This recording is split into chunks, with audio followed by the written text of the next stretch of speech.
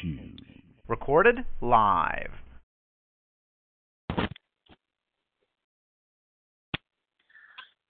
Well, here we are.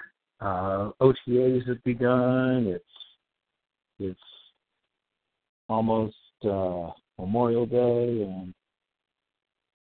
it is a time, obviously, to think about those who made the ultimate sacrifice. And I had the great pleasure and honor of wearing the uniform of my country, the U.S. Army, and it's still one of the greatest times and great proving grounds for me as a young man in my late teens and early 20s to start to figure out who and what the heck I was. And I was very lucky in that, though I did see a little tiny bit of combat, with the exception of one hot shell casing went down the back of my neck of my shirt. I came out largely unscathed, both mentally and physically, which is not true of many of our combat veterans. So obviously I spend my mental and physical self on things other than the defense of my country, and have not had to think all too often of that, for me, brief time in uniform. But it is time for all of us, whether we've had a personal connection with the military or not, obviously to honor those that indeed did make that aforementioned ultimate sacrifice. And shifting gears, obviously, I can't not mention the Art Briles situation at Baylor. And I am a fan. I'm not going to pretend I don't and didn't root for Art Briles' success. And, of course, I don't think he'll be unemployed for very, very long. But the very term lack of institutional control was coined, invented, described, created, whatever term you want to use, for situations like what took place at Baylor. It was pretty clear that there was a break, a rift, a gap. I mean, what term do you want to use? A breach of trust, a breach of perspective, a breach of follow-through, a loss of perspective regarding what really matters. And as much as I love intercollegiate athletics, as much as I love the celebration of young athletes, these young men, and they are young men, like other college students, away from home, some of them for the first time or for the first extended period of time in their lives. And they are like other young men, testing limits, trying to discover who and what they are, and all those things we talk about. However, the sexual abuse of young women, the assault of young women, the disrespect of young women, the treating them as spoils of war, for lack of a better way of putting it, happens all too often. I don't want to, make this about my experiences, but I worked as a graduate assistant, as I've mentioned a few times in past shows, at the University of Illinois, right after the Final Four Flying Illini year and the second year that Jeff George was there. He had transferred after 2 years at Purdue, sat out 1 year, and then was eligible. And then I got to the campus as he was heading into his final year of eligibility, and I was there the year that he got drafted. It is not news to anyone who's ever been around big time, or even sometimes not so big time collegiate athletics, that things happen. Abuses occur. Corners are cut. Eyes are turned. Things that should not be allowed to continue are, in some cases, not only allowed, but encouraged to continue. But that being said, like I said, I hope that in the concern over the football program and Art Briles and whatever else one wants to bring up as very much legitimate and vital, important concerns, I hope there's not a loss of focus on who the real victims are. Just as with Penn State, whatever you might believe or not believe about Coach Paterno and Jerry Sandusky and Frank Gamert, longtime members of the staff, presidents, associate directors and directors of athletics, and there are lots of people. If one's just trying to affix places to point one's finger, you will run out of fingers before you run out of places to point. But let's not forget that there's conspiracy, and at least in the case of Penn State, it was clearly a conspiracy. A conspiracy doesn't have to be organized. It may have been an accidental conspiracy of silence. One person heard this, one person heard that. Maybe they told somebody, maybe they didn't. Maybe the person they told wasn't the right person. Maybe the person they told decided not to let it go any further. Who knows? But the point is that here with Baylor, as with Penn State, a culture of prioritizing what mattered to the victimizer as opposed to what mattered to the victim took hold, whether it be accidental, organized, ad hoc. Who knows? Who's to say? Who is to say? But let us not forget, let us not fail to be aware of who the victim is, the actual real, or victims, I should probably say, who the victims are.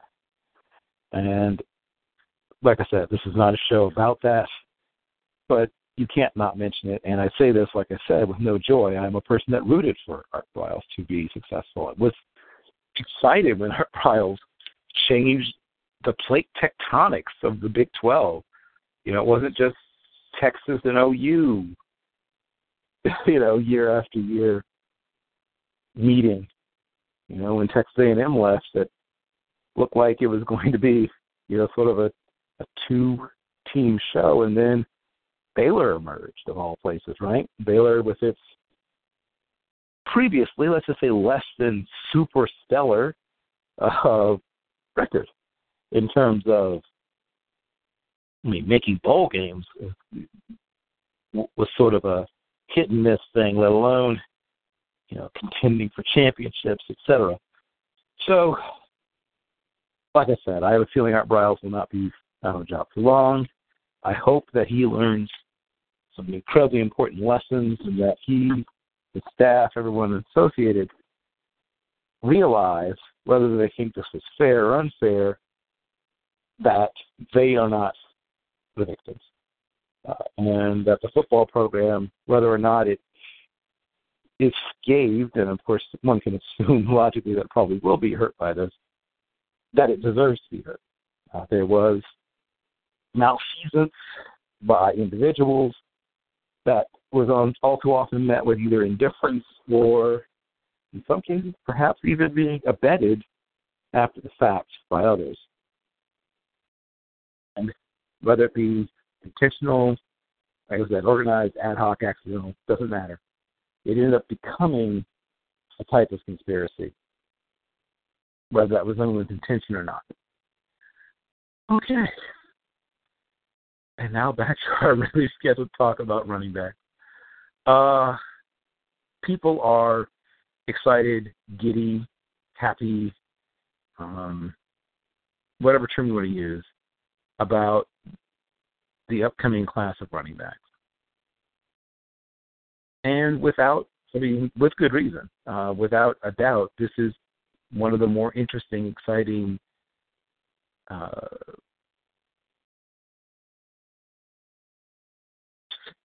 filled, packed, I guess you could say, one of the more talent-packed and packed with the kinds of players that the NFL can use.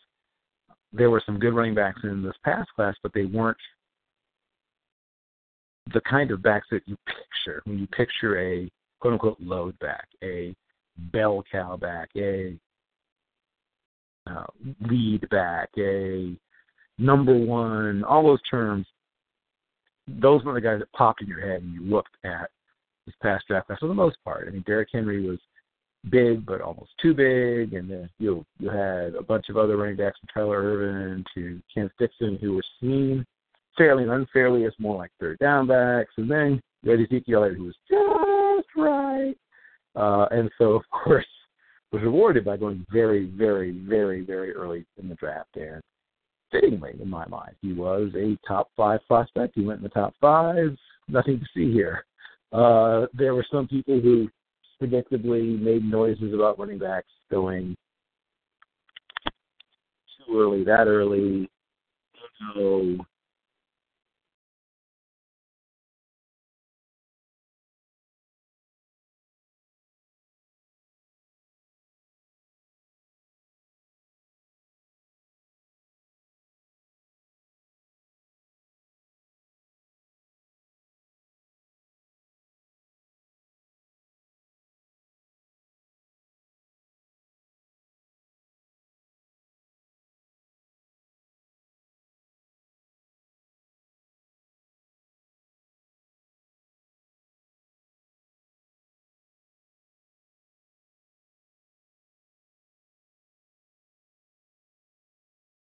So if Ezekiel Elliott is indeed an elite player, and that's the question. And it's a fair question. That is the TBD, is if he's elite or not. If he is indeed an elite player, then elite players get taken where he was taken. And I don't think, sort of regardless of position, I think just slowly but surely some of the prejudices about taking certain positions early are starting to break down. So, getting into the 2017/2018, though a lot of the guys have probably come out early, class of running back. There are a lot of running backs. Not exactly a shock. Just sticking with the seniors. I wouldn't be shocked if guys like Shock Linwood, who's actually a redshirt senior, Donnell Pumphrey, who's a senior, so, obviously a smaller back, Elijah McGuire, who's a terrific all-around running back, Justin Davis,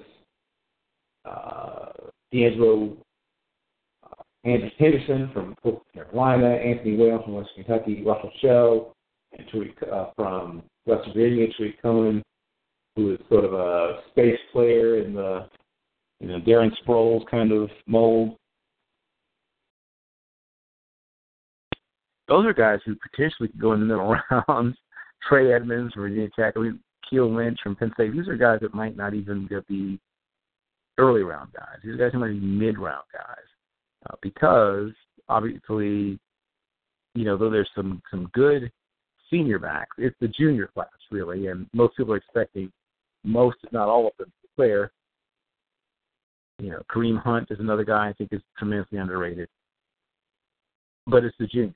When people are talking about the running back class, they're not really talking about the class that's supposed to be available, but the class that people are generally assuming will declare. And I'm generally against players declaring early, but the one great exception is I rarely see that. Whether it's simply exception or not, people do not like running backs to stay all 4 years for the most part. It almost reduces your value of a lot of evaluators, fairly or unfairly. And it's funny because there's an understanding at almost every other position that you can keep getting better every year you're in college, no matter how good you are, with the exception of running back. And, we'll see if people change their minds, come around, whatever about that. But, yes, for the 2018 class, it is silly loaded. And, of course, like I said, many people expect most, if not all of them, of the early guys, the guys who are going to go early, expect them to actually declare and, most likely leave. Some of those guys, every year there's one or two guys that people are sort of assuming will be in the draft who probably won't. And I don't assume that anybody's going to be in the draft until they declare. But, obviously a guy like Leonard Fournette, it's hard to imagine what maybe short of being really dedicated to winning a national championship or something like that, what else, would he return for? What would be his motivation to return? Obviously, is a question that one might ask. He is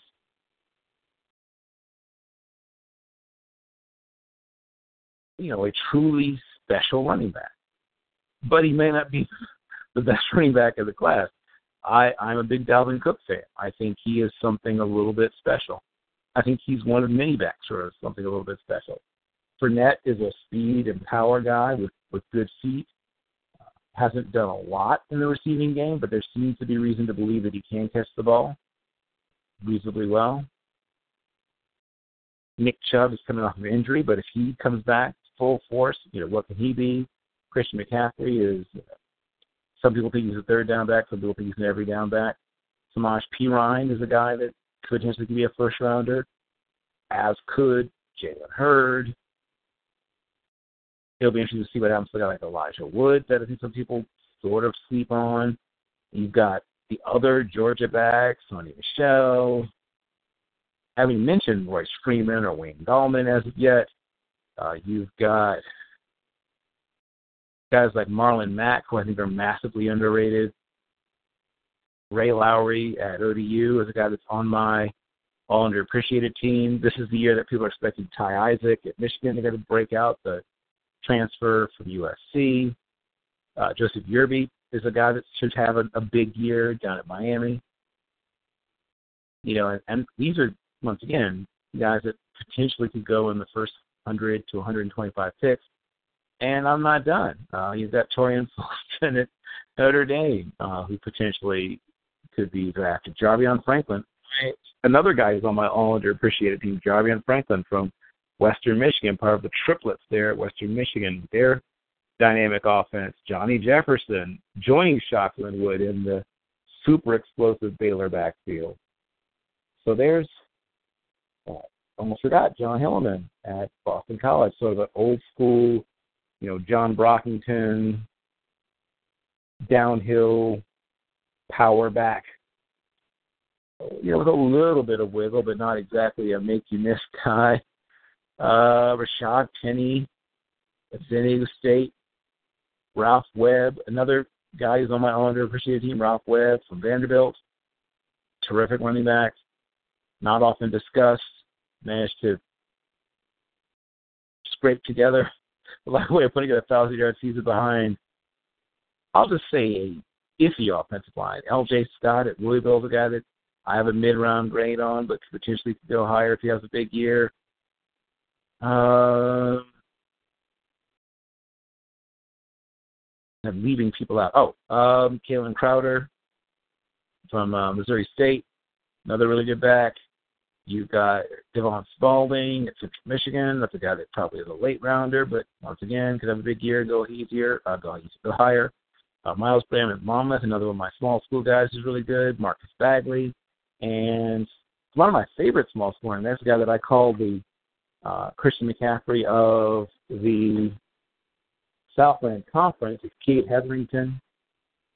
I have a mid-round grade on him. I know most people don't. I'm probably his biggest fan. Well, at least maybe outside of, his own school's fan base and maybe his family and friends. But I once again, a couple of years ago when he was just a sophomore, I spotted him and I was like, why is no one talking about this guy? Why is no one talking about this guy? He's for real. He is for real. That is a real running back. He's not super huge. He's probably not quite 190 pounds, and he's probably, 5'8" 7/8" or 5'9" and a quarter or something like that. But watch him, in the open field. Watch him catch the ball, and watch him even in, getting some of the harder yards. I mean, he's not just a space back. I think he can do, if not all of the things that you want, he can do a lot of the things that you want. And, obviously there's the obvious, Danny Woodhead comparisons because of his size and versatility and the fact he can return and the special teams portion. And, what can't he do in terms of versatility? And like I said, what brings you back to the sort of Christian McCaffrey of the Southland Conference, as I sometimes call him. But that's a guy that I could see being drafted late. Though, like I said, I have a bit of a higher grade on him. I think he's a fourth, fifth round player, but potentially will most likely, due to the sort of FCS, perceptions, will probably go later. This is a really interesting running back class because you've got the big guy, a la Derrick Henry and Hurd, and some other big guys. There's a lot of 225, 230-pound backs. There weren't that many of that kind of back in last year's class. And that's, I think, the biggest difference that I noticed when I just look at the class is how many guys are 240, 235, 230, 225, 226, 227, 228. There's a bunch of, in a really, really great story. We have James Conner coming back at Pitt, and whatever happens to him from this point forward, if he has a long and healthy life, that's a win. That young man is a winner if he has a long and healthy life. Football or no football. But I'm very excited about a lot of what this class has to offer. Now, I'll lump in, fullbacks and tight ends as well, though this is a tight end class that isn't as perceived to be as weak, hopefully, in any of the senses of the word of last year's was, which, as we noted, when I had James on talking about not just the perception of the class, but the actual composition of the class of tight ends, that their actual physical performances when they were tested at the combine, pro days, stuff like that, was the weakest class in terms of lifting numbers that had been seen in many, many, many years. I mean, essentially since you've had official combine numbers. So that's interesting. And, of course, a lot of people say it's because so many of the tight ends just glorified possession receivers, and that's not news. I've been saying it for a while, and I'm not the only one. I mean, I'm not the first. I won't be the last. The only downside of that is that it means that at least to part of the field, your running game is sort of closed. I mean, that means that you either have to only play that person in certain situations or give up the ability to run to their side, because that was the great exception. In the old days, you had a great tight end who was, Don Hasselbeck or Ted Kwolek or Ditka or Mackey or, even some of the more modern guys, like obviously you got the Jason Witten's a great example, or Heath Miller, is that they gave you that blocking that was like a small tackle level of blocking in the offense, and obviously the ability to go out and catch passes. Now you have guys who are more often than not exceptional blockers, with a few exceptions. But yeah, we will talk about them as well and knock out a few more of the, more quote unquote slept on running backs in the class.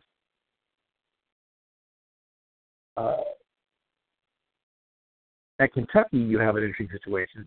I noticed Stanley Boom Williams, I guess it was last year, if not year before last. And, Kentucky's offense can be a land of struggle at times, no matter who's back there.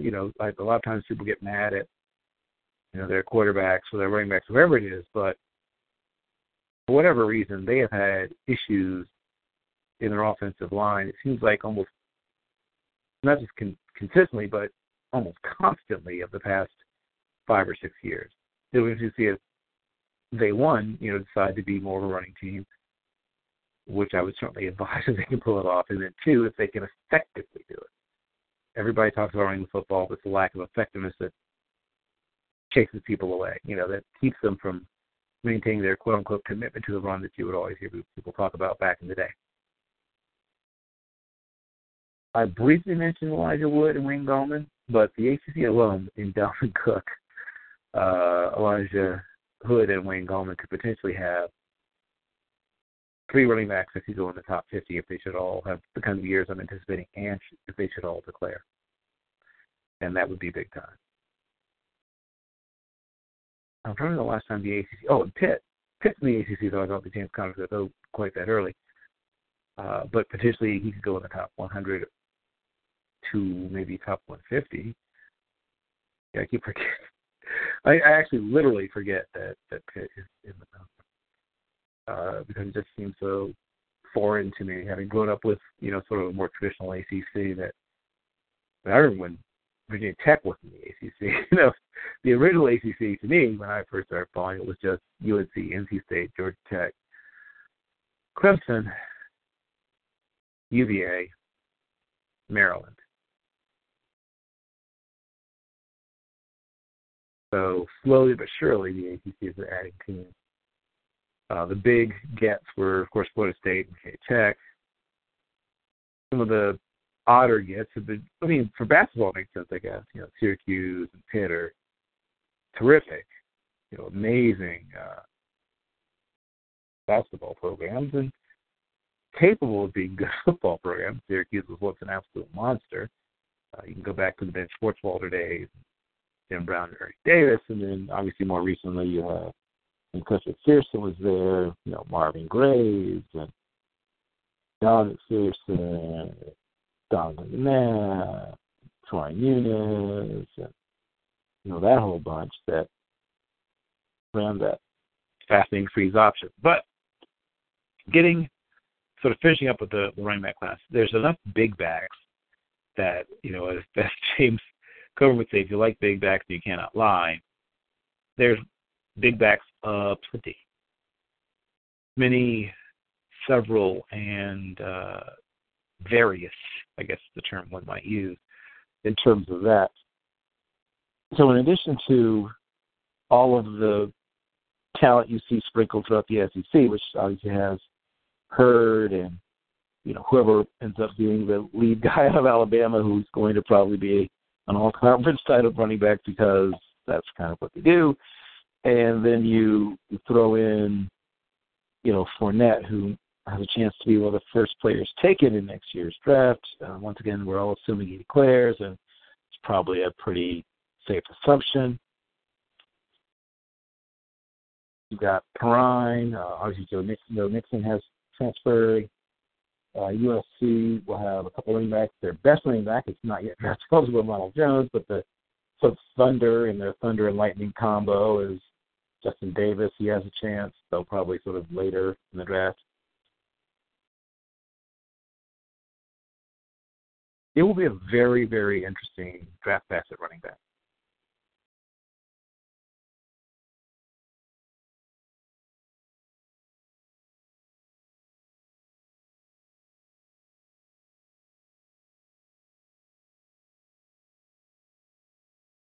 And though the tight end class, doesn't vaguely resemble the running back class, it is a better class and probably a stronger, literally, figuratively stronger class than the one we had last year. Jake Butt is a guy that a lot of people are excited about, and with good reason.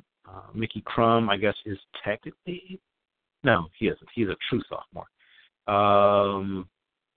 But yes, just amongst some of the interesting tight ends, obviously O.J. Howard is a guy that many people are projecting into the first. We've all been sort of waiting, for him to arrive.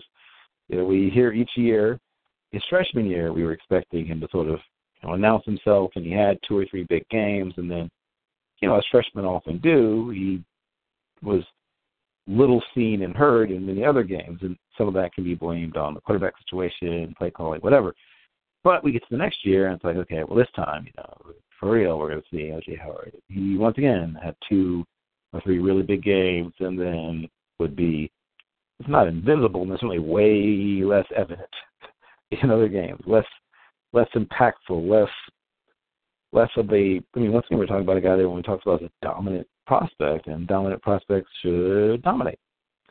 So last year, hey, we were all betting on it. I was in, everybody was in, like, okay, this is the year. They got a better quarterback situation. Coker can do a little bit more with arm-wise than Sims, and no excuses, for real this time. O.J. Howard, ladies and gentlemen. And once again, he's improving. He's taking steps in the right direction, but, was he dominant? Was he unstoppable? Was he a guy who week in and week out looked like a guy you had to take in the first 25 picks of the draft when he finally does, enter the draft. No, frankly, he did not always look like that guy. He didn't always look like the guy that you had to take.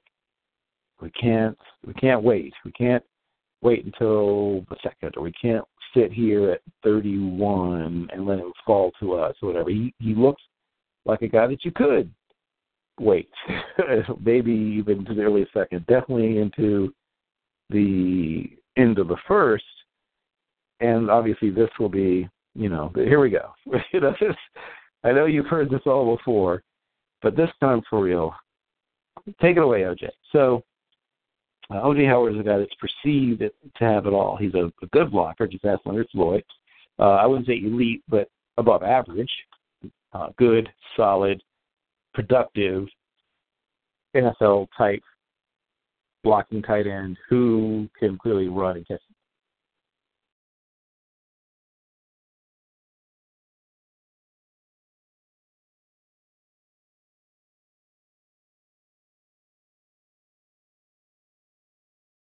Now, the question that can fairly be asked, and probably should fairly be asked, one is, well, why now? What's going to change? We've all heard how, at the end of his freshman year, Kiffin said, yeah, we got to give him the ball more. At the end of his sophomore year, Kiffin said, yeah, got to give him the ball more. We've heard this all before, all the promises, and, we've all seen, he's working hard, he's improved in every area. I mean, we've heard it all before. Now it just has to actually happen. And obviously this is it. It's not just another opportunity for it to happen. This is the guy. If you don't, it is unlikely, not impossible, but unlikely that if he doesn't show, measured improvement, significant improvement, it's unlikely that it's going to come that much later. It does happen sometimes. At tight end, particularly, production is less predictive at that position in terms of future success than essentially any other position in football for whatever reason, partially because the things that it takes physically to become a tremendous tight end have become so demanding that those potential freaks can come from guys that weren't super productive if they are super something else. Great body control, ridiculous athlete, fast, strong, powerful, great hands, and all that stuff, eye-hand coordination, and, they have everything at an elite level, then they've proven to be successful without having, sometimes even played in college, but without having been dominant collegiate players. Now, obviously, Tony Gonzalez was, he was both. He was got the size and the athletic coordination, body control, blah, blah, blah, blah, blah. All the boxes are checked, and he was really productive. But we've seen success, and sometimes a great deal of success from guys that didn't have all the boxes checked, that weren't, all the things you were looking for in terms of polish, production, consistent performance, all that stuff. And like I said, for whatever reason, the position where that seems to matter less than every other position in the game is tight end.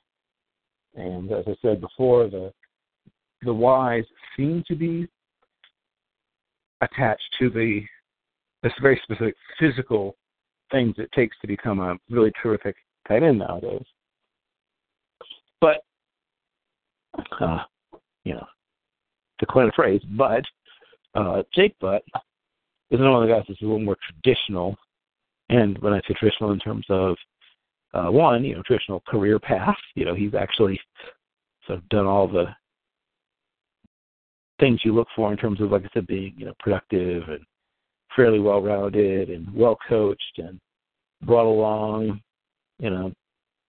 sort of traditional tight end kind of way, playing for a coach that traditionally likes to use tight ends in a traditional fashion.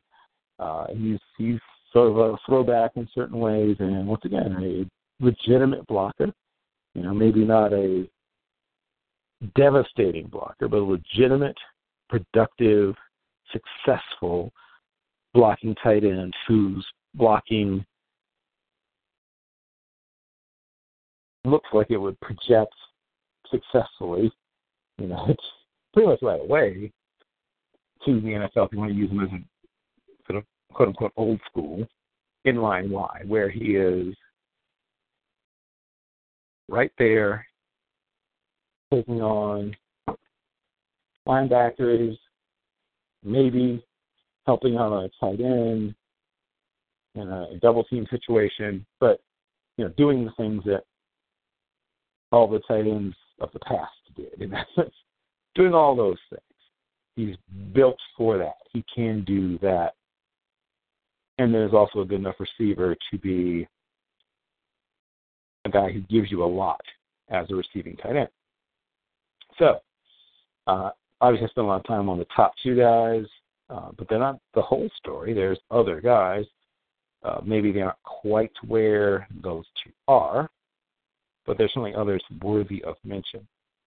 So, sticking with, I guess, seniors first, and then I'll delve more deeply into some of the juniors who people are expecting to declare early. So, as was mentioned, there's been places that maybe the term tight end factories have been exaggerating.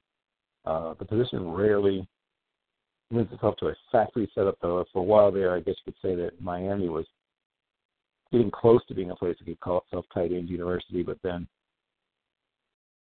that's dropped away. USC had a bit of a run. Stanford is probably the closest one can name to a place that has legitimate claim probably at the very moment to call itself TEU. They certainly have had a good number of draftees come out, and a few guys that have been in draft leagues who are going to stick around for a while, coming from the U. I remember one year, a young man named Epps, Brandon Epps, something Epps, who wasn't even a starter. He was a backup type. Man, he gets up drafted. But just sticking with Jake Butt, O.J. Howard, Jordan Leggett, and Evan Ingram was sort of a move tight end type, as is Billy Freeman. A guy I really like, of course, is Jeremy Sprinkle, who I think is probably my number 2 or 3 tight end at the moment. But just mentioning those guys, those are all guys, every single one that they named would have had a shot at being the first tight end in the last draft. So that will give you an idea, I think, of the talent discrepancy between 2016 at tight end and 2017. And even that's not it. Over Taylor McNamara, I mentioned, the tradition at the position at tight end for USC, which dried up a little bit, but might sort of make a comeback. Josiah Price is another sort of old school Heath Miller-ish kind of tight end, the guy that your father would recognize. Thinking back to Miami, you've got Standish Dugard, who's not a starter, but some people are somewhat excited about him, or let's say starter, not a primary tight end, whatever term you like to use, not the guy at the position. But still, he has a combination of size, reasonably good athlete, a guy who could certainly be on an NFL roster. Amongst the small tight ends, one of my favorites is Joe Smith, Florida International, member of my all-underappreciated team. I think he's about to have a big year. I think he might be amongst the top, maybe even the top, receiving tight end in the nation in terms of just sheer numbers of targets and receptions. He is a smaller guy. He's not likely to be able to hold up to being a full-time, full-service tight end, more of a, sort of Delaney Walker mold kind of guy, or Dijon, what's his name again? Dijon Robinson. But there's a place for guys like that. And that place has, in fact, been growing practically every year for the past 25 plus years. A few more guys. Wyatt Houston from Utah State is another interesting sort of larger, full-service kind of guy. Johnny Munt is one of a couple of Oregon tight ends that have a chance. Evan Bayless is the other one. I prefer Munt, but Bayless tends to be more highly rated. Joe Everett from South Alabama is another guy that's sort of a little move-type tight end. A few other guys worth mentioning include Dan Driscoll from San Diego State, who is a pretty able blocker. Sean Calkin from Missouri. Miami has a couple of tight ends. Keith Trowbridge is not even their best tight end, but he has a shot maybe to be drafted later or as undrafted free agent. Make a team. George Kittle is another guy who I think finds a way to hang around. Andrew Isaacs at Maryland. Dakota Jackson is the other guy at Virginia Tech, the older tight end. Obviously, the tight end that people are most excited about, I will be discussing in a moment as we get to the junior class of tight ends. Well, just a couple more that I think are worthy of mention. P.J. Gallo at Maryland, also at Maryland, so another small move-type guy. Steve Donatel at Wake Forest, I think that's related to the coach of the, well, not same name, but of the same last name. Gus Whaley is sort of a movable piece, and those 6'2", 236-pound dudes. Stale Falakalatunga from Utah is a guy that's a pretty good blocker. Not surprisingly, he's another guy a little older than some, but a good player. Colin Thompson from Temple, another guy that I think will make a team. And Kiefer Bucker from Georgia State. Once again, another one of the small, move-around kind of guys. And Michael Roberts from Toledo. Amongst the junior class of 2018, but some of these guys will likely be early declarees. You've got a good sprinkling of talent there as well. Amongst them included, you have a few of the jokers, I guess the term that very often you hear used, guys that may occasionally line up in the backfield, particularly with the death of the fullback. A lot of times you don't even see fullback ratings in certain places, but yeah, Bucky Hodges is the guy that people are super excited about, and Eric Cotton from Stanford, Jeb Blazevich from Georgia. Bucky Hodges is a project. He's a big kid, about 249 pounds, probably like 6'4 3/4, but some people, see him listed as 6'6". I mean, who knows? He's big. But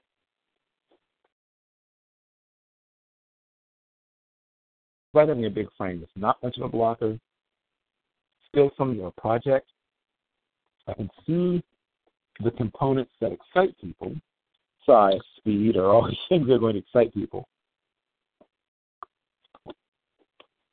But to me, he looks like a guy who really is, obviously the tight end, it seems not to matter, so maybe I shouldn't say he needs, more polishing, more seasoning, more whatever, because I guess the tight end, who cares? But I still would like to see him stay in school, though he probably won't. Having a couple more guys that are worthy of mention. Three from Wake Forest, so they've got a couple of tight ends there. Also, you've got Ethan Wolf from Tennessee, Brandon Lingen from Minnesota. Also worthy of mention is another Minnesota tight end in Duke, Ianwu, who's another sort of smaller move type guy. DeAndre Goolsby is the other Florida tight end. Florida has a couple of project types at tight end. A guy that I'm interested in is Jake Rowe from Boise State, who's little, about 222 pounds and about 6'2.5", but I think he's going to produce this year. Mike Chisecki, doesn't he sound like a tight end from Penn State? So that's a guy that should stay in school and probably will, but talented. the tight end class probably won't be as weak physically or figuratively as this last one was, but I don't know if there's any superstars to be had as well. Though obviously O.J. Howard's the guy that most people will designate as a potential superstar, and Bucky Hodges, we've all agreed, has a lot of components.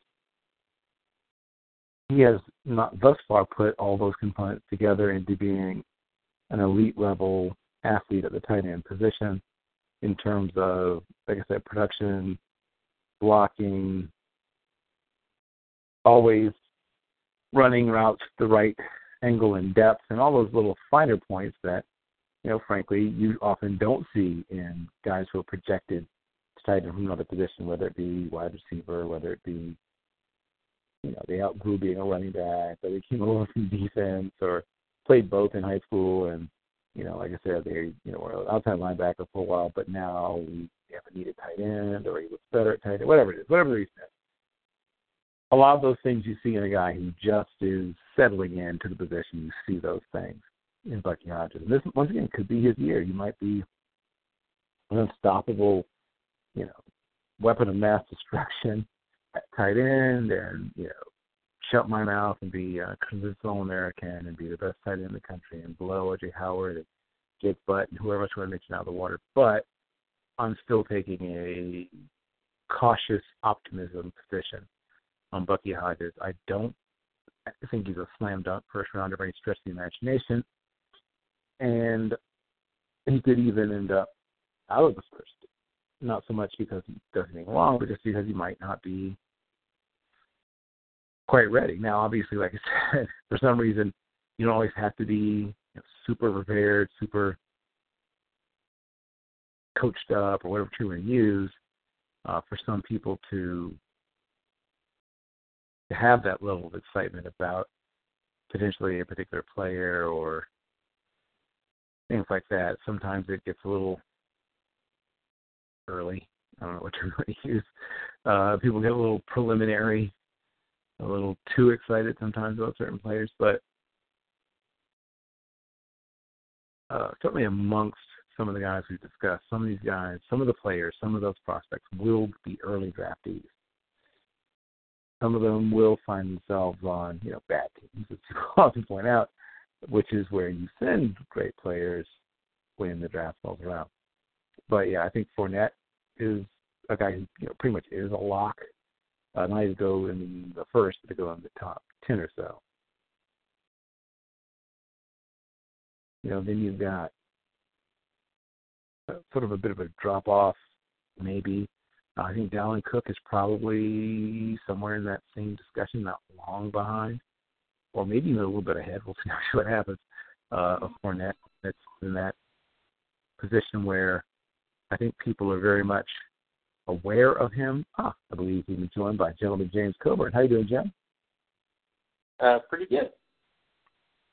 Well, I hope you are preparing for and will have a safe, enjoyable, but very much power-packed Memorial Day weekend where you get to bond with your family, reflect on those who made the ultimate sacrifice, and perhaps even watch some game tape. Yeah, we actually, for Memorial Weekend, we bought 20 pounds worth of shrimp. And I got to say, 20 pounds worth of shrimp is not something, it's a lot of shrimp. It's not what I could say. But, so we got that. So that's basically most of this weekend is that. Yeah.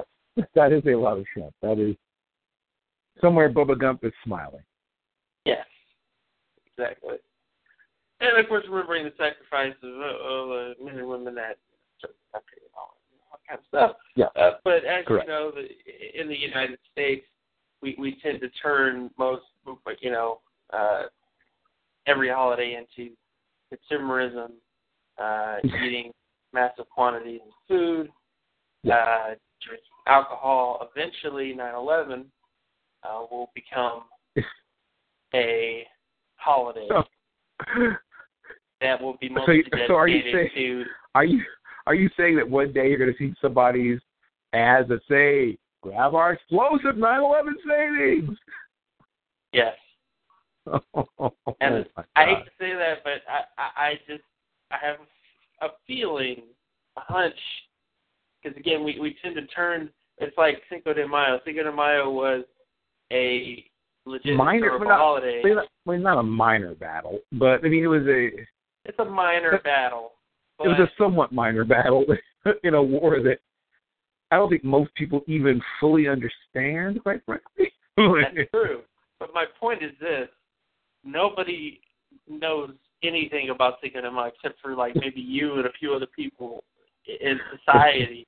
Even people of the Hispanic persuasion probably don't even know 100% what Cinco de Mayo is about. Well, they tend to know what it's about. They don't understand why it's a big deal. Like, it's a much bigger deal here than it is in Mexico. I have many friends who are Mexican, and they're like, yeah, we celebrate Cinco de Mayo, but nothing like this.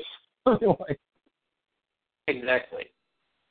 So, just saying, like 9/11 will eventually become a holiday, and yes, we will have get your explosive savings now. God. Oh, I do love this fascinating and sometimes disgusting country of ours.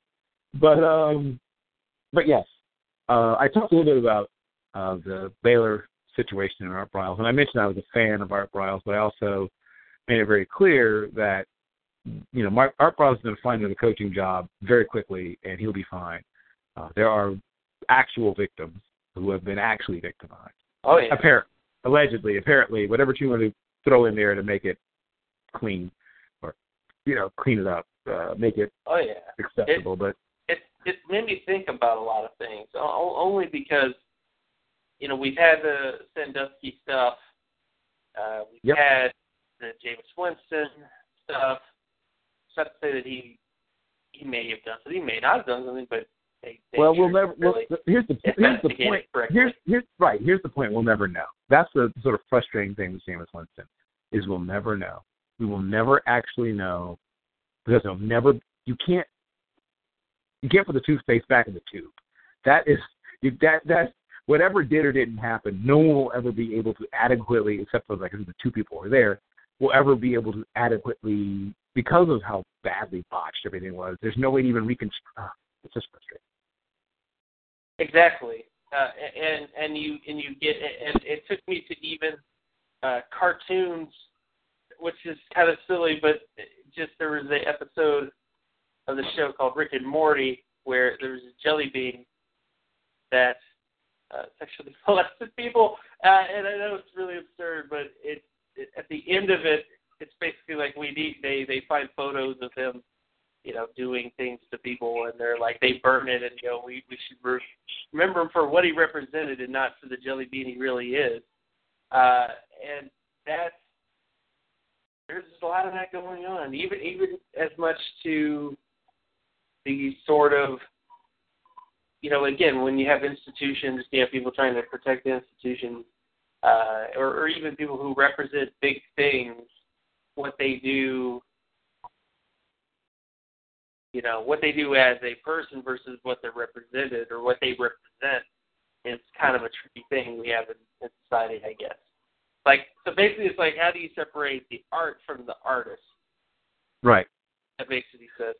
Because, you know, like, you may like a piece of art for a football player on film or a coach and what he does, but then you find out that he did all these terrible things off the field or outside of the thing, and, you know, how you react to that says a lot.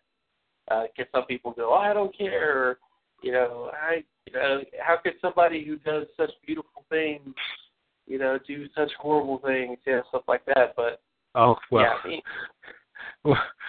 this is where being a historian definitely helps, because history is filled with people like that. In fact, most of the great people throughout history had a dark and sometimes incredibly dark side. In a few cases, to, I guess, almost balance out their greatness in other areas. I mean, the list is nearly endless of super flawed, great people. But of course, the thing with Art Briles, I mean, there's a lot more stuff in college football in general. There's a lot more stuff that college football can do a lot better in terms of improving things involved with sexual assault, sexual violence, that kind of stuff. Very, very subtle, and I don't like to call it rape culture, but the whole little thing of, hey, let's get a bunch of people drunk and, have sex with them because they're drunk, right, guys? That type of culture. Well, I mean, that is, you just described it. That would be rape culture. That is what rape culture is built on boring inhibitions, which, I guess, all of you do allow themselves the chance to engage sex. But the point is that we have the combination of the power dynamic that goes with being a big-time football player, which changes your normal student power dynamic. I've been around, you've been around, we've all been around it. We've been around college campuses where big-time college athletes are, and it tilts the field. It tilts interactions. More people know them, obviously. More people care about what they do and don't do, obviously.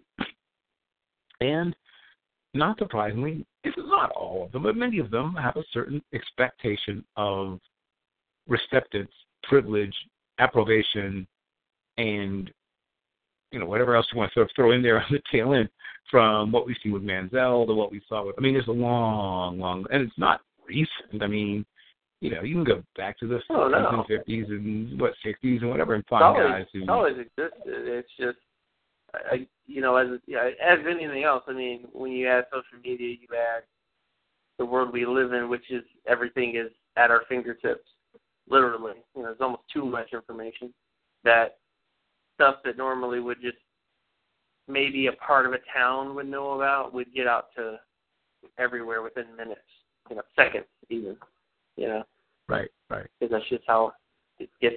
There's no can't hide anything these days in this world unless you take away all the cell phones like that. Yeah. But which would be hard to do. Yeah, very hard to do. Definitely. Yeah. But while I am, as a fan of Art Briles, I am certainly not happy that he no longer is employed. I completely agree, and it seems like what went on at Baylor was almost a dictionary definition of the quote-unquote loss of institutional control. Oh, yeah. Yeah. You have to set the example. You have to, put a line in his head saying this is not okay. It also makes Charlie Strong look a little better. Well, because he was trying to clean up a little bit of There's a reason he cleaned house and got rid of all those guys is because they weren't his kind of guy.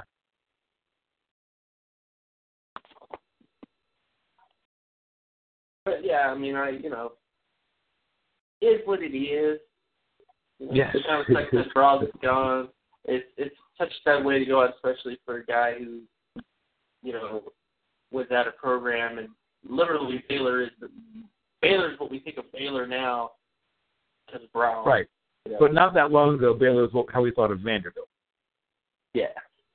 It was not that long ago that Baylor was Vanderbilt. It was not that long ago that Baylor wasn't competing for national championships. Right, right. But Baylor was Purdue not that long ago. It was my point, is that they were Purdue of their conference not that long ago. So that's why I believe that Art Briles will not be employed for long, quite frankly. Hey, I might end up in the NFL, with the Cleveland Browns, maybe. Can hear from somebody, yeah. Okay, so that was, sort of something that sort of the news and note that I felt couldn't go without mention. And obviously OTAs has begun, which means, injuries, obviously. This is the Swallows return to San Juan Capistrano. The OTAs bring to us, of course, injury.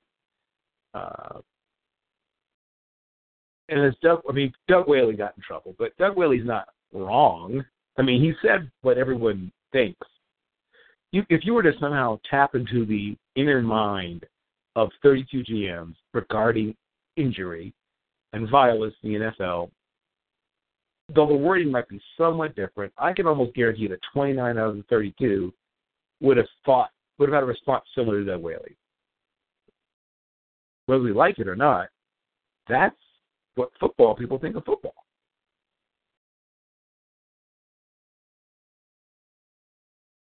Oh, what did Doug Whaley do? Oh, okay. I've been earlier busy doing other things, but we've all been busy doing other things. Somebody I think was interviewing Doug Whaley about, I think, OTAs, or maybe it might have been something else. But they sort of asked about injuries and blah blah blah, safety and whatever, and he sort of dealt with the question that he kept going. The always dangerous keeping going, but he simply said, and please don't, I'm not quoting him exactly, but football is a violent sport, always has been. I believe, despite all the changes we made in the interest of safety, it always will be, and I think it's supposed to be, or something along those lines. Oh, and yeah, that's true. Yes, exactly. But there was still a firestorm of controversy, because it's a slow period, I guess. There was still sort of a firestorm of controversy of man says obvious thing about game he's been around his entire life. Sort of what I sort of walked away thinking, like, oh, like if you could have gotten every single GM in the NFL to respond to the question honestly, you would have gotten almost exactly the same response. Yeah. Almost all. Because it gets into the whole, I don't want to say domestication, but football is in a weird place of where we're kind of trying to domesticate it at the same time. We're like, no, don't do too much. Like, we're not going for, we don't like wolf anymore, but we want something in between. We don't want a puppy. Or a poodle. Or poodle. We don't want a poodle, but we want something that can hold its own and kill stuff, but not, out of the love of killing. You understand what I'm saying? Like, basically that's where we're at least as a football society. We're at the point where people have to realize that football is not a game that if you're talking about social progress and stuff like that, or to the point of where we just all love each other and we don't hurt each other and stuff like that, football's not that type of thing. But at the same time, I just think, it's a violent game. It's always going to be violent. The difference is that you have, as you know, there's a segment that goes, well, it's violent, it causes all these injuries, so we should just stop playing it. And then you have the other side, which is, well, there are some benefits to playing football and all that other kind of stuff. So, but we're still there. I don't know. Just the way things are going, you never know. But that's, people bring up shit about stuff like that all the time. But yeah. When someone says something as sort of common sense as human beings weren't actually built to play football, human beings were built to engage in wars. Human beings we do all kinds of things we weren't built to do. Going into outer space. There's a long list of things that humans do that we probably weren't exactly intended to do. I was with those other people who were like, how is this a controversy? But like I said, it helped that it was a sort of a slow period. There wasn't another bigger thing going on at the same time. That's what hurt him. If it's Tuesday in late May and it's in the morning and you say something that conceivably. Yeah. Although I will say this though. If you're a general manager of a football team, I would rather just not talk to the press. Well, I think right. And I think for a while Doug Whaley will probably not say much to anybody about anything. This is probably about it for him for a while. Once burned, twice shy. Yeah. And the funny thing is, it's just that people may take the quotes out of context and go, "Oh, he doesn't care about his players." Well, look to them with money, like something like that. Like, yeah. Well, when he states that human beings aren't supposed to play or whatever, I don't think it's illustrated at all lack of care. Like I said, he's illustrating that he understands this is a trade-off. You're doing this unnatural, dangerous thing. You know, so I don't even know if it has to do with caring. I think it simply illustrates his understanding of the truth of the situation. You know, if you drive Formula One, though it's a lot safer than it used to be, you know, you aren't meant to survive the crashes they have. Now, they've advanced the technology in such a way that most of the time people do survive, even, you know, these 220-pound crashes, 220-mile-per-hour crashes that sometimes happen in Formula One, where you hit a wall or whatever. I mean, nowadays, people survive it with an amazing regularity, which is a testament, like I said, to the advancement of technology when, you know, in the 60s and 70s, you know, it wasn't so much, you know. You know, it clearly could be lights out for you every time you strapped up and put yourself in the, you know, strap that car to you. You knew this could be it. Now, it isn't quite that in football, but you know, I mean, we've always talked in the past about studies on long-term life expectancy and, you know, all the other stuff. You know, it's not killing you fast most of the time, but if you play long enough, it's probably contributed to you not living as long, and almost certainly it's contributed to you having, you know, later in life health issues. Oh yeah, but I mean, like anything in life, man. And plus, you know, I hate to say we're men, but we're men. You know, we do stupid things. So, or things that are threatening to one's life and long-term health. So, yeah, but yeah, you know, it's the off season. I guess you don't have anything better. Like I said, really right. Talk about. So we're gonna go after Doug Whaley because of his comments on the dangers of football. Which, yeah, there's dangers to football. And the thing that kills me is that then he has to go and backtrack. I mean, which I guess you kind of sort of have to do, but you gotta do it. But deny. But he did nothing wrong. Everything he said was true. Deny. Backtrack. Publicists always do. That's what publicists always do. You can't embrace it. You have to. You always have to basically go, I'm sorry I said that. Especially Donald Trump. And then you just basically go, what? Did you double down, right? Did you double down? Well, what he did say, he said I used a poor choice of words. And he said that our game is, you know, very popular, at least in part because of the physical nature of the game, you know, whatever. Where he kind of said the same thing, but very much more clinically than he said it before, with a lot more caution and care. The game because of the physical nature of it. Again, going back to my domestication argument, is the fact that it's hard to be a safety anymore. Or my main argument for why there is a huge disconnect between the safeties that people aspire to want versus the safeties that actually practically can work. And I say that because there's players every year, and you know this well, who are big-time hitters, and they make highlight hits, and they do all that kind of stuff.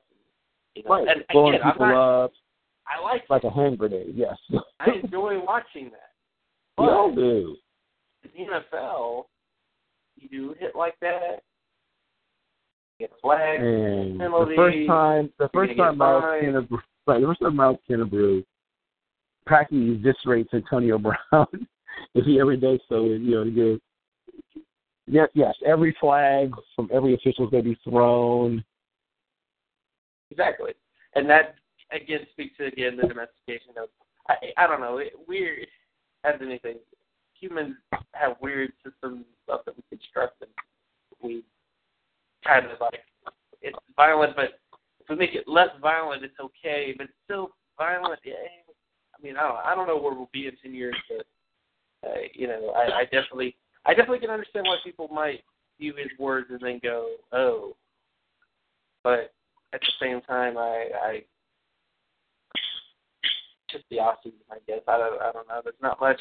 It's funny he said it. He's a Buffalo GM and he got this much blowback. I mean, normally people don't care about the Buffalo.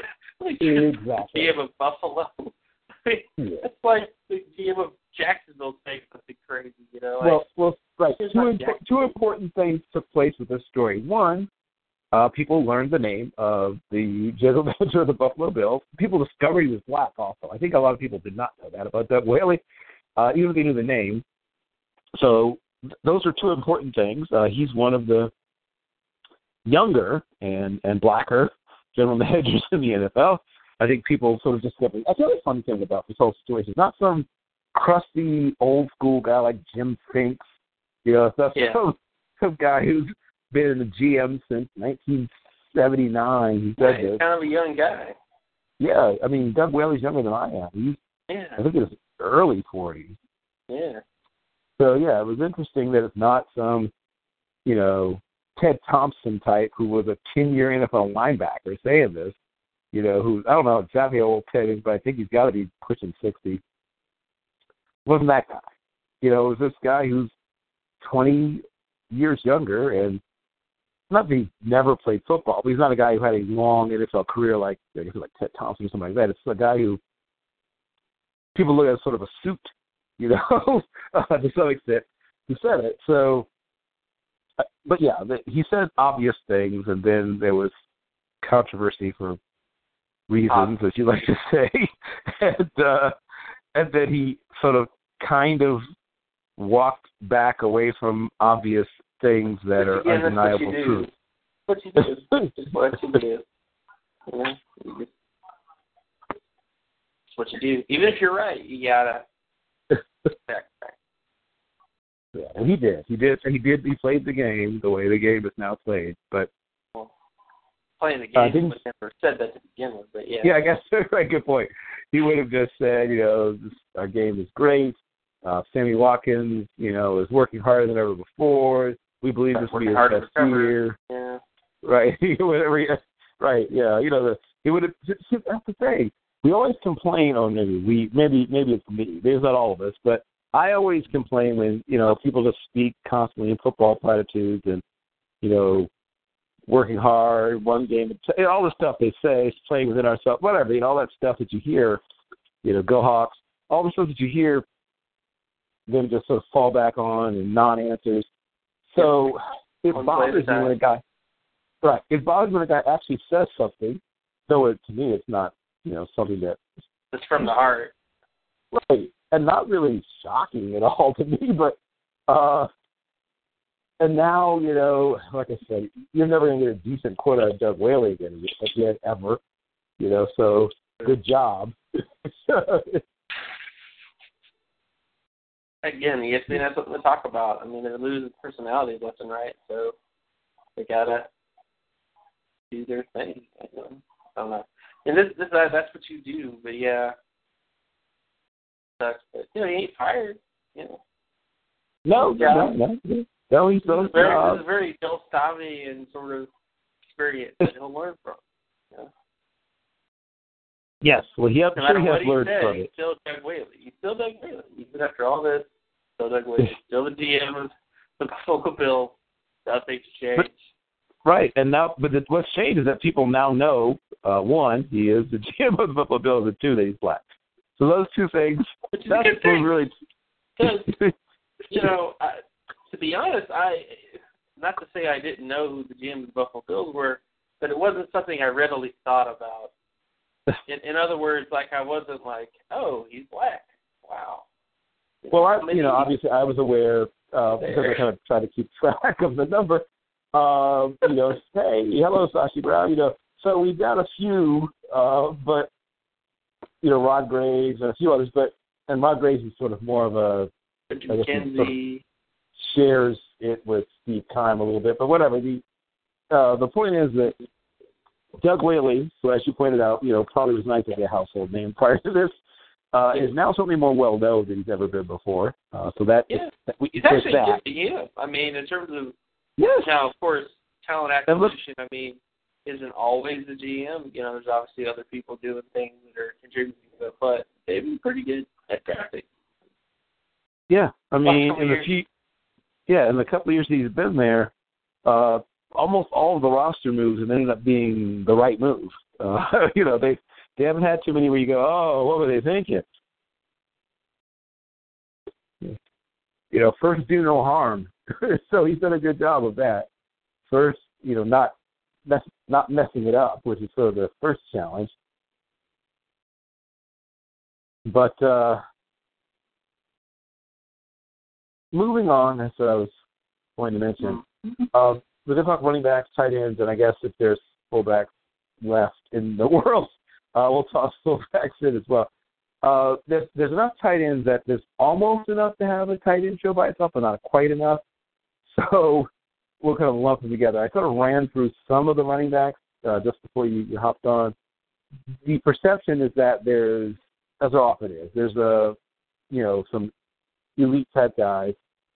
People used to throw out names like Cook, Chubb, Fournette in whatever order, and then there's the perception there's a bit of a drop off, but then and McCaffrey, right. And then the possession there's a drop off, and then you've got some other really good backs, but they're not quite with the others. Now Jalen Hurts to me might be in that first group as well. Obviously, this year will be determinant of just how much he might get a chance to be in that top tier. I really like Elijah Hood more than I guess a lot of people do, but I think he's a potential first round running back if he has a big year and is healthy.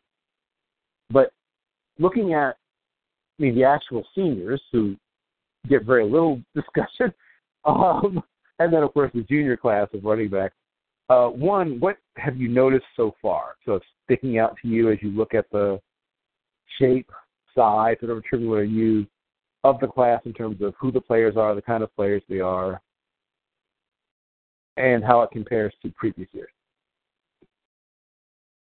Well, it's a really good class. Yep. Now a lot will be, determined if the juniors declare or not, which, they're going to declare. The only guy I think might not declare is McCaffrey. That's just because he's so young, Right, and he loves being a college student. Yeah. So he might be a guy who stays in school another year, which, of course, people will go, you can't do that. You're a running back, dude. But, yeah. But I'm a big, again, I really like McCaffrey. I don't know why there's such a disconnect with him for whatever reason. There seems to be people that view him as he's just a quote-unquote third down back. Base back. player, yes, all those players. Yes. But he can run inside. He has power. He has burst. He has pop. He has all the kind of stuff. Pretty much has all the stuff in the toolhouse that Ezekiel Elliott has. It's just he's not quite as big as Ezekiel Elliott, but that's really about it, And obviously special teams prowess is big, big time in terms of affecting things on the special teams side of the thing. Fournette is kind of, to me, he's like a LeGarrette Blount-esque runner, but without the character stuff, 100%. Of course, I don't know if there's character stuff with Fournette or not, but, because he's at LSU, but he's, big, he's fast for his size. There's definitely people that are about certain things in terms of catching the pass and doing stuff like that, but they didn't really do that much for LSU back at least right now. And they also have another back on the roster that I know some people are he's going to take his job and stuff like that. But for whatever reason. But I don't think he's Adrian Peterson, of course, which is the hype that he got, but I do think he's a really good back. Cook is similar in terms of that. Cook reminds me a lot of DeMarco Murray, really, when I was watching him play a lot. He's fast. He's also a little stiffish, but not incredibly stiff. Just a little stiffish, but he's fast, and that's his big sort of thing. And he's had a lot of injuries and stuff like that. Not a ton, but it's injured to the point of affecting his game because he has played through injuries. which does show toughness, but at the same time it affects him on the field, which is something that whenever injury affects your play on the field, normally that means you're not, you should be recovering instead of playing on the field, if that makes any sense. Chubb, I really liked Chubb. That knee injury was horrific. It was the type of injury that, like McGahee, it's like all the other sort of knee injuries that you see that you're like, ooh, type of thing. But he's definitely another guy, very, very Christy Michael-ish, but faster in terms of Chubb. If he's healthy, I think he's going to contribute to the class well. I like Jalen Hurd, but I'm waiting on him to take the big jump in terms of production.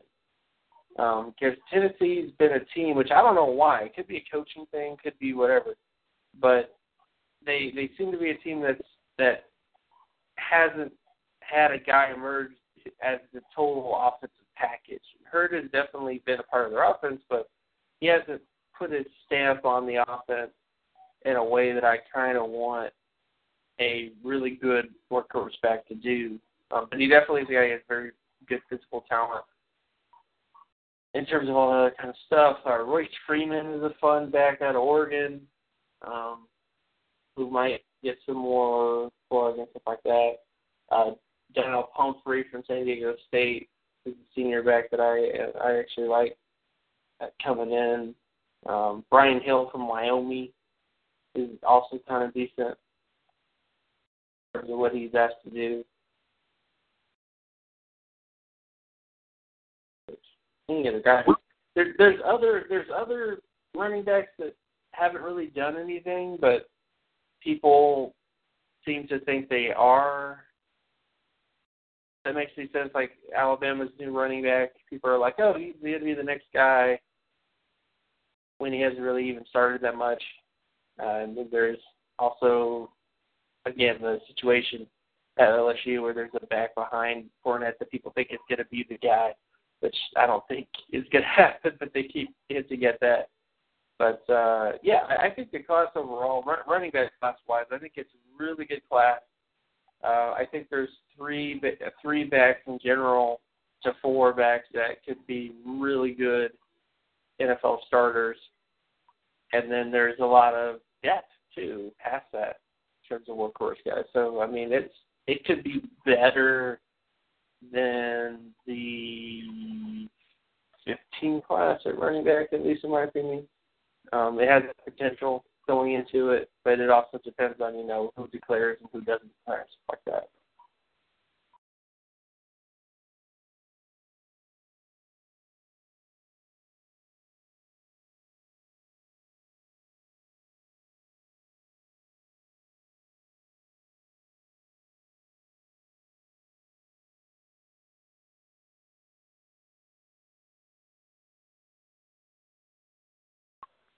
Hello?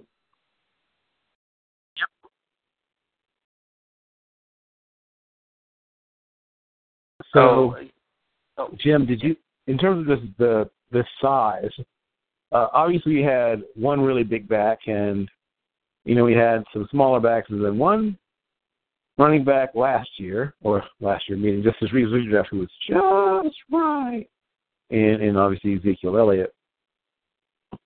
Have you noticed any sort of a trend, or I don't know if it's a trend, but I mean, this is a very large running back group, most likely to be in this draft in terms of sheer physical frame also. There's a couple of 240-pounders, 230-pounders, 225-pounders plus. Do you think that's just simply cyclical? Because obviously, nobody's lining up and just sort of cramming it down someone's throat anymore, except maybe short yardage goalies kind of situations.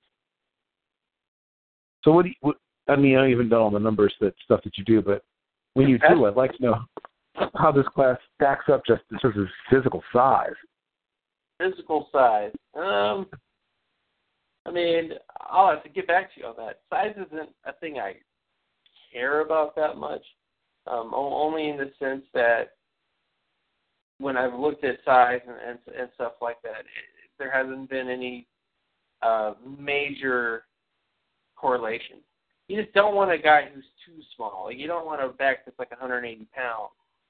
But if the back is 200 pounds and up, 205, 210, those are guys that usually have. I mean, that's the sweet spot anyway. So I don't know. I'm just not a subscriber to the whole. I know there's been many people that have done things and they're like, size matters. Look at this. I don't think their sample sizes are big enough to make that statement, because from everything I've seen, I mean, there definitely is a point where you're too small to be a workhorse, but most of the workhorses in the NFL over the last 20 years have been anywhere from 200 pounds to 250 pounds. You know, so I don't, and longevity-wise, there wasn't really a major difference.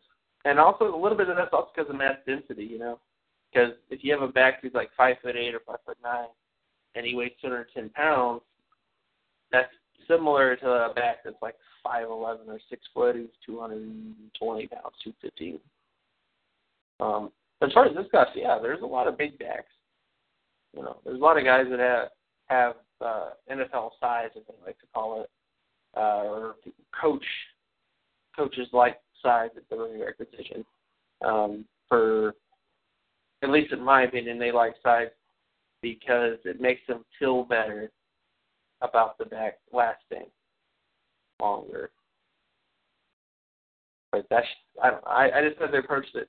Size is more of a psychological thing for people when it comes to backs. If the back is big, they think, oh, he'll last longer, he'll have more longevity because he's bigger, which isn't always the case.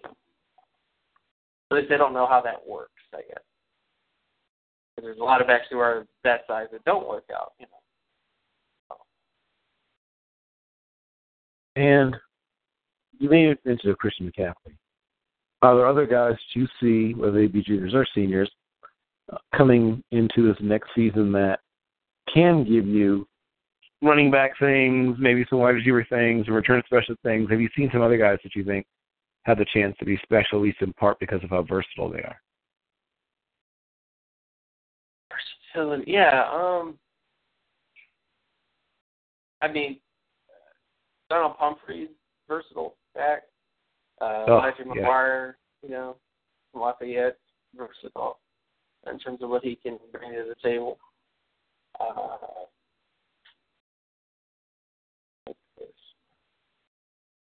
Got into every single place. Corey Clement's kind of versatile, a little bit. Corey Clement, yep, Wisconsin. But yeah, I'll have to get back to you on that. I mean, there definitely is a lot of. I mean, Cook can definitely catch the football in the backfield. Fournette can as well, but Fournette is kind of the Derrick Henry, Melvin,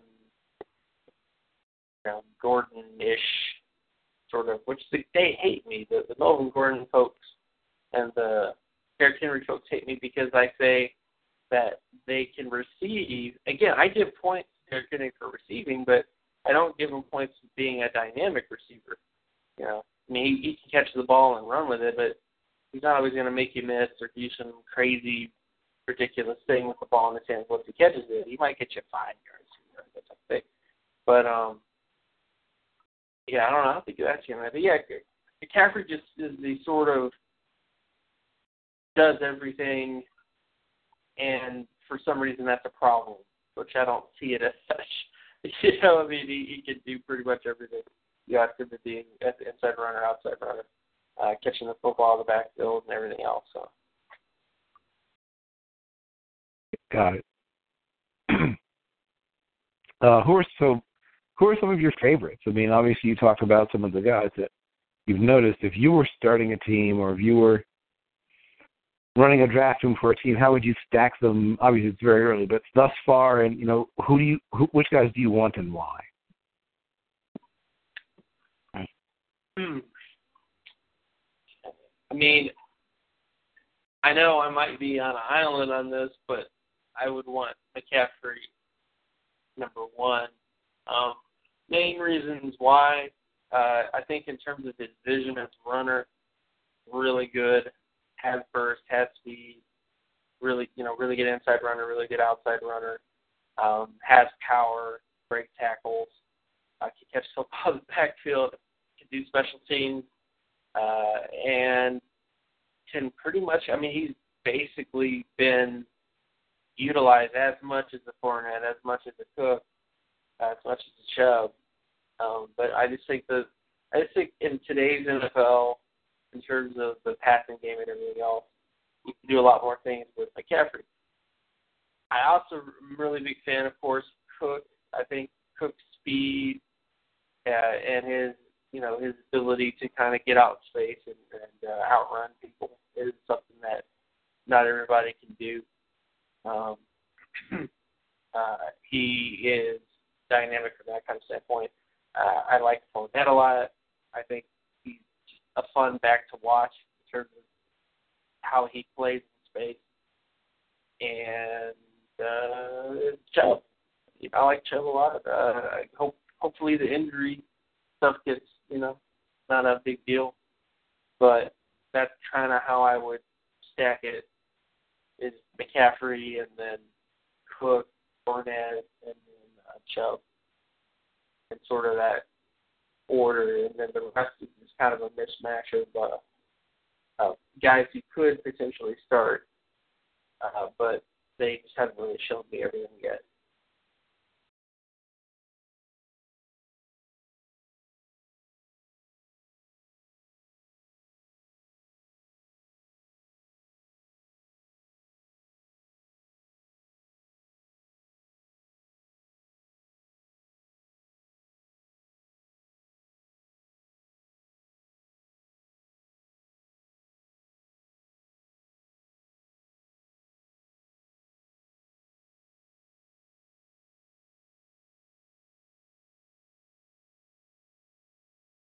Okay. I kind of know the answer, but last night, any sort of hybrid H-back types that might have caught your eye, guys who might be a little bit of this and a little bit of that? Hybrid H-back types. You talking about pocket tight end? Right, correct. Yes. That's the term you use. Yes, yes. Exactly, those guys. I hate to be the sort of generic answer of Evan Ingram, but that's, technically a pocket tight end. O.J. Howard is a pocket tight end. He just is not very big. Tall, maybe. He might. Do you think he's legit 5 with Howard, or? Yeah, I've always wondered exactly how one calculates some of these things, but I certainly agree with a lot of what you said, and I literally still sometimes forget about McCaffrey and Nate, list of top senior running backs. So I will definitely spend, more time on that and less time on, stuff that he can't do anything about. Oh, and Billy Freeman too. At least is another pocket type. San Jose State. Another sort of guy.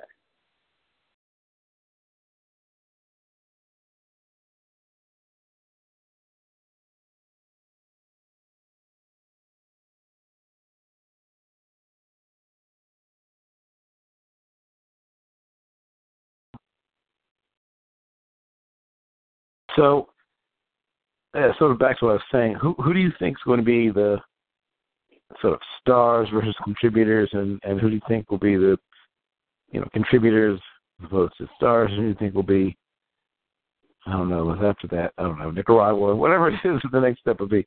How do you think that will end up happening? Or why? Oh, with who? Well, I was thinking pick one. Pick favorites or whatever, guys that you like and why. Oh, well, again, McCaffrey, I like McCaffrey for the versatility. I like Cook for the speed. I like Fournette for the running style, at least. Because he had some of those.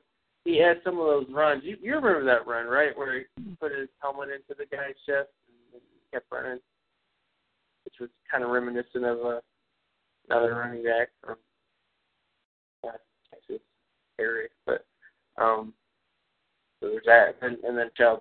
I mean, those are my favorites, at least in this class. So.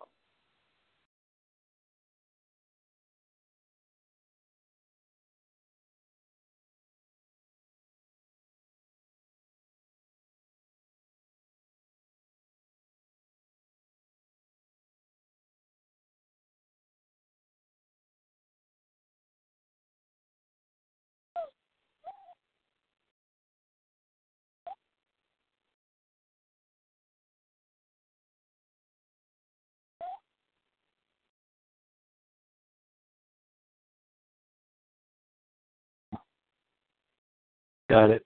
So, now H-back moves tight in time. Oh, well, move tight end. Evan Ingram, Billy Freeman. Yeah, right. Okay, so that's it for you, so far at least. So far, at least, yeah. Okay. I like Freeman. I like Ingram. I don't think Ingram is. There's been a contingent of people that think that he's the next Aaron Hernandez, but I don't think so yet.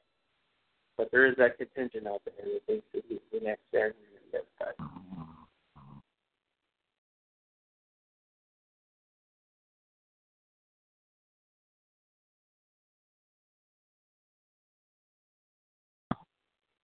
Yep.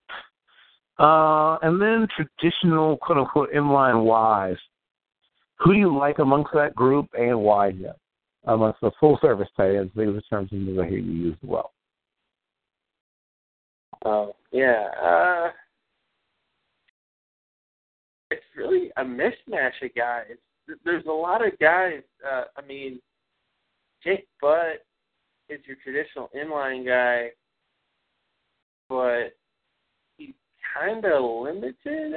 I don't know. I went back and watched Jake Butt a lot, and I think he might be one of those tight ends that has one of those falls eventually. Like other tight ends are going to do more spectacular things than him, if that makes any sense. I mean, I like what Jake Butt does as a true inline guy, but I just don't think he's special in many ways. Howard doesn't have the size, and he has speed, but doesn't really have the size.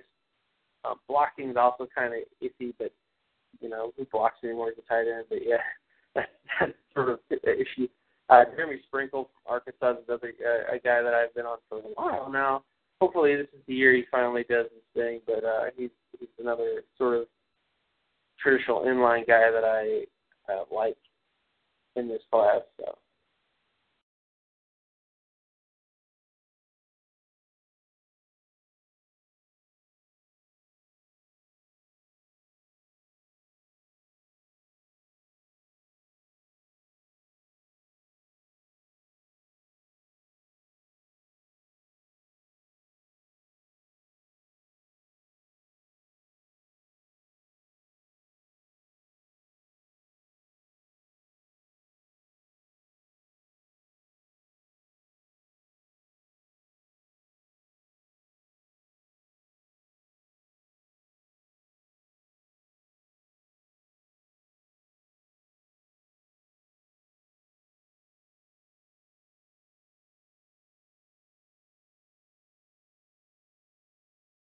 Right.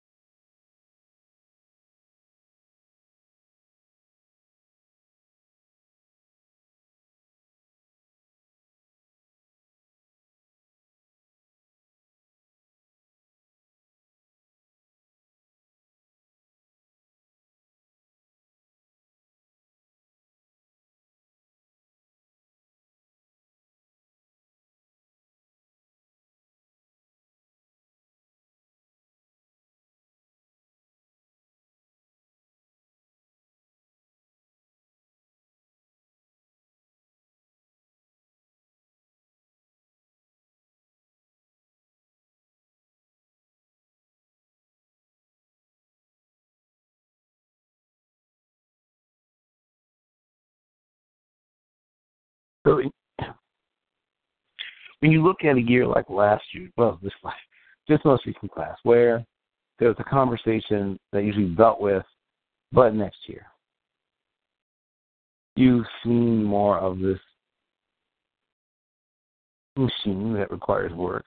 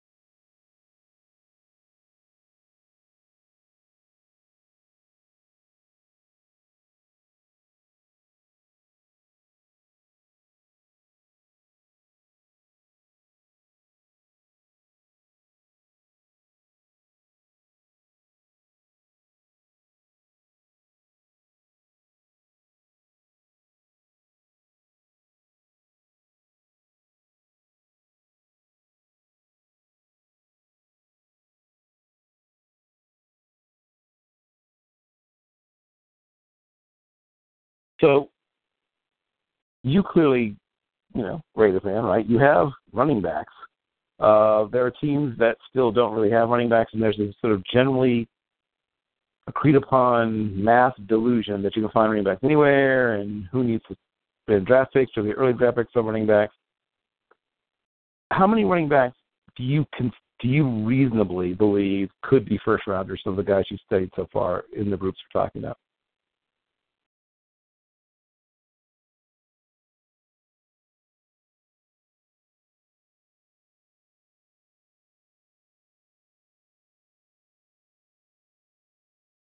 Oh, did I lose you, Jim?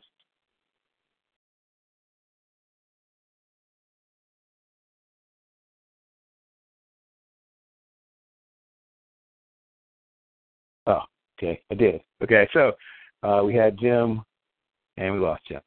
But let's see here.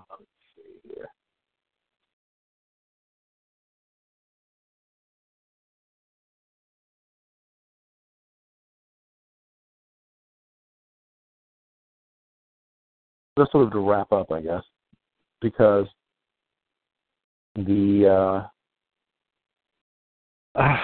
some of the other guys that I like, and I think have a chance to be somewhere between good and perhaps even very, very good coming out. Some of them, I guess the guys I'm going to mention now are all pretty much seniors. Tariq Cohen, obviously, from NC Central was discussed already, sort of a water bug type. The Tremaine McCullough from Southeast Missouri State, another member of my underappreciated team. Some people have sort of awakened to D'Angelo Henderson, running back from North Carolina, and Deshaun Jones, the Campbell running back as well. A few other guys worthy of note.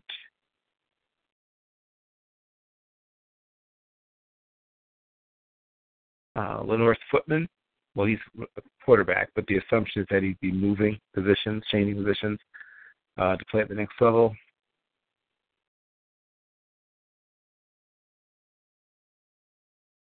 Is anybody else really? Oh, Tyvis Smith from UNI. UNI is something of a factory.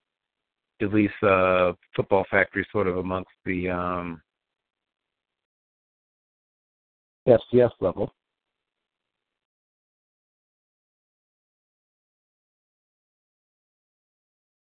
So those are the guys to keep an eye out. But yeah, it's a mixed bag, I guess. But the belief is, and I think there's some credence to it, is that it's a deeper, more diverse, bigger, larger, physically larger, as well as more guys who have the ability to play in this particular draft class.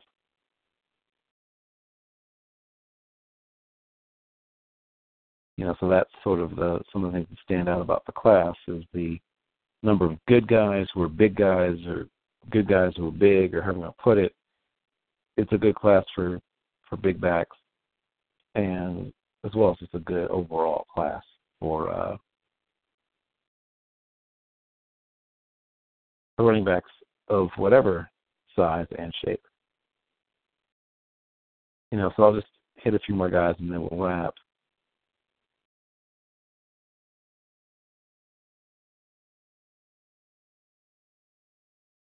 A couple more guys I just want to touch upon.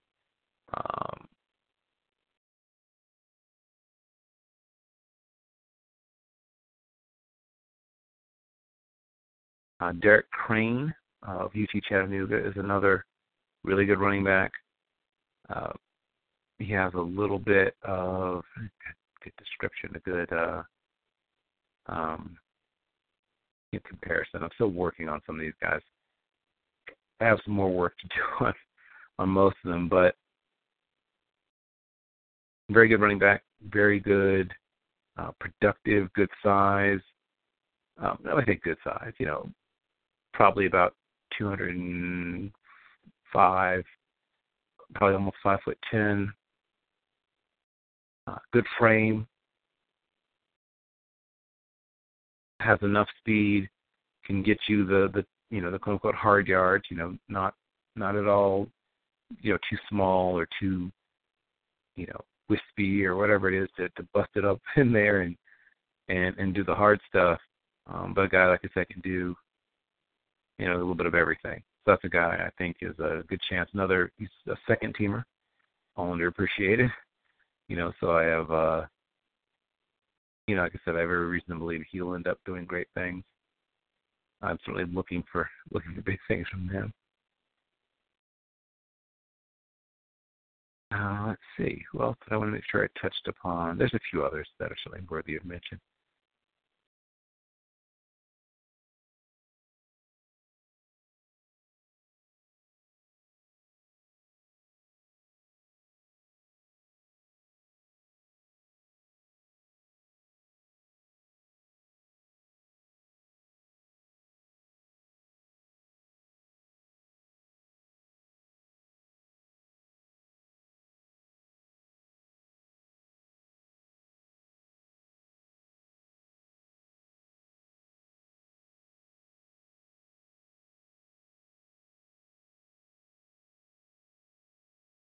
Let's see. I mentioned Elijah Hood earlier. I mentioned sort of searching through my brain of all the running backs that I'd liked on tape. Oh, yes. There's a few small school guys. Obviously, I spend probably a little more time and attention on small school guys than most, so I'll make sure that I hit about 10 guys or 5 to 10 that I really think have a chance. The younger brother, and he's actually just a junior, but a lot of the issues with Cameron McDonald, he was considered not fast enough. That won't be an issue with his similar but faster brother, Bernard. Another guy worthy of mention is Austin Eckler from Western State. Once again, a guy with some versatility, and that he can do more than just one thing.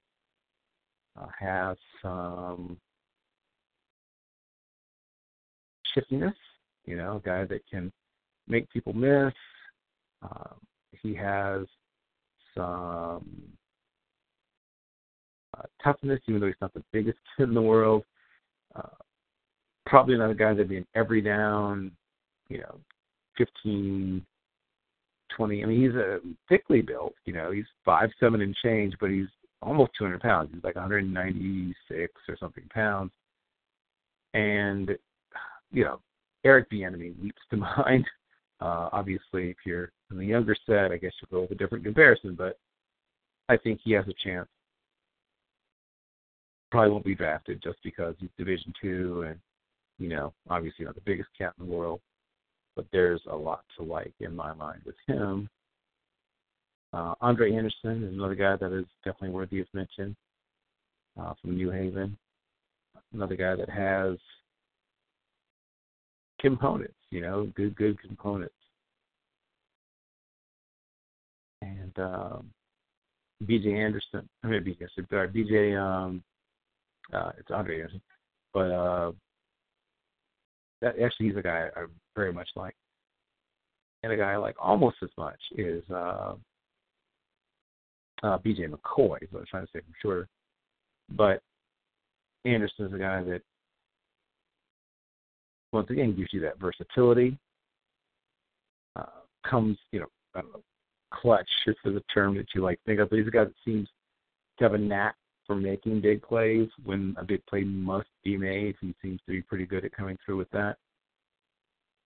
And while he's not exactly a giant, obviously most of the Division II running backs seem to almost always be, 5'10" to 5'7", and 180 something to 200 pounds, and he sort of falls right in there at 5'7" and change and about 195 pounds, and you'll see that come up a lot.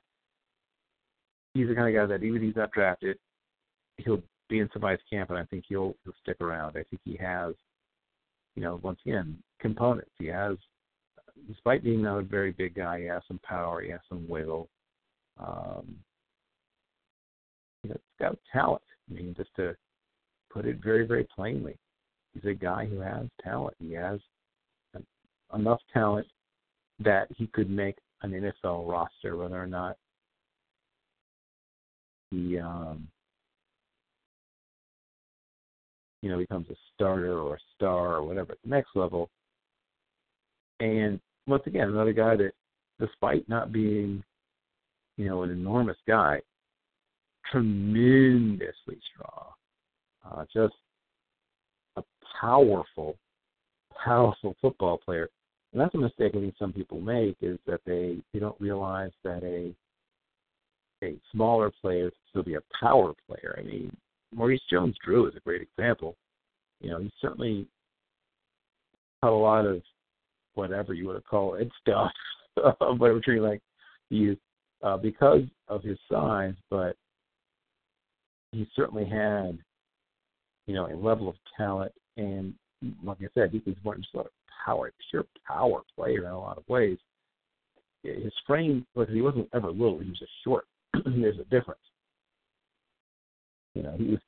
His height may not have been impressive, but a guy, once again, we're talking about a guy who's over 200 pounds, just on a 5'6" and change frame.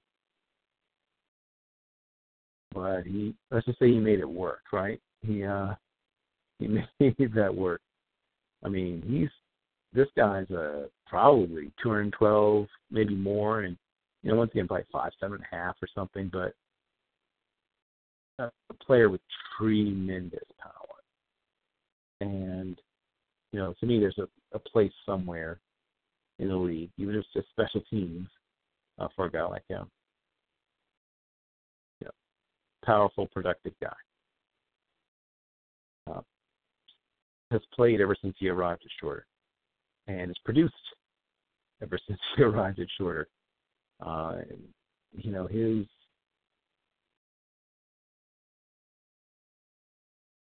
worst game, if you want to use the term, was against Kennesaw. And yes, I guess you could use the term. Had 10 carries, only had 22 yards, so they balled him up pretty well. That was the only game all year where he's below 100, and he broke 200 twice. So I'll give you an idea of, well, he's actually one game, just how good he was most of the time. So he's a guy consistently was, with the exception of really one game, was a very big part. Could be, and argued by some, maybe the biggest part of that offense that they had there. And I guess one or one or two sort of last guys to mention at the running back position.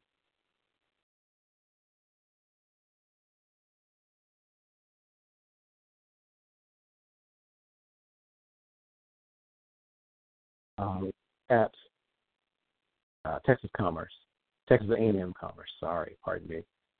Texas A&M Commerce. And Richard Cooper. And there's another guy. I mean, once again, almost none of these guys are huge. That's certainly one of the differences you'll spot between these guys physically and, what you might see at, Alabama or even Florida Atlantic. There is a physical difference. There is a size difference. But that being said, Richard Cooper is a guy that there's enough, there's enough of him physically, and competitive, tough, Texas kid, all the things that you want to throw out there. He is all of the above when it comes to that.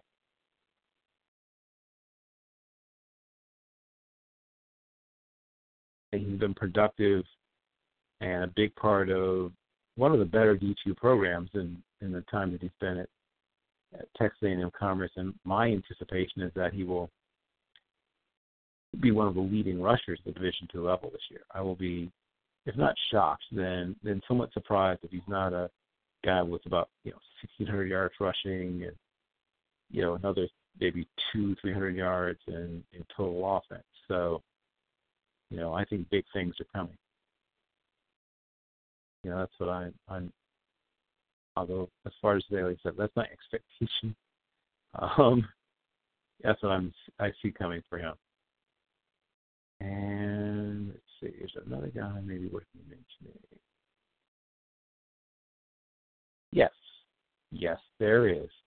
Another guy who's on my second team all underappreciated is Lawrence Elliott. I guess it's Lawrence Elliott Jr. to be exact, who is at Bloomsburg, one of the bigger running backs. I mean, he's not a giant, but he's over 6 feet tall, probably getting close to 210 pounds. So there's reason to believe, if somebody going to give him a chance, and hopefully he gets that chance, I think he will open eyes once again. Division running backs really get drafted no matter what they do. But he certainly has a really good shot in my mind to at least get invited to camp. Might be a guy that's signed as a priority and draft free agent if he continues to play as well as he's played in the past. And as I said, he's not tiny. There's a little bit of size to him.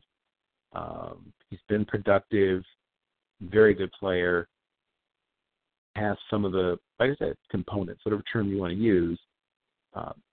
Actual time speed will be a big deal because he's a Division II running back. If he runs a bad time, then he's definitely not going to be drafted. If he runs a good time, he has a shot to be drafted. So I'll wrap with that.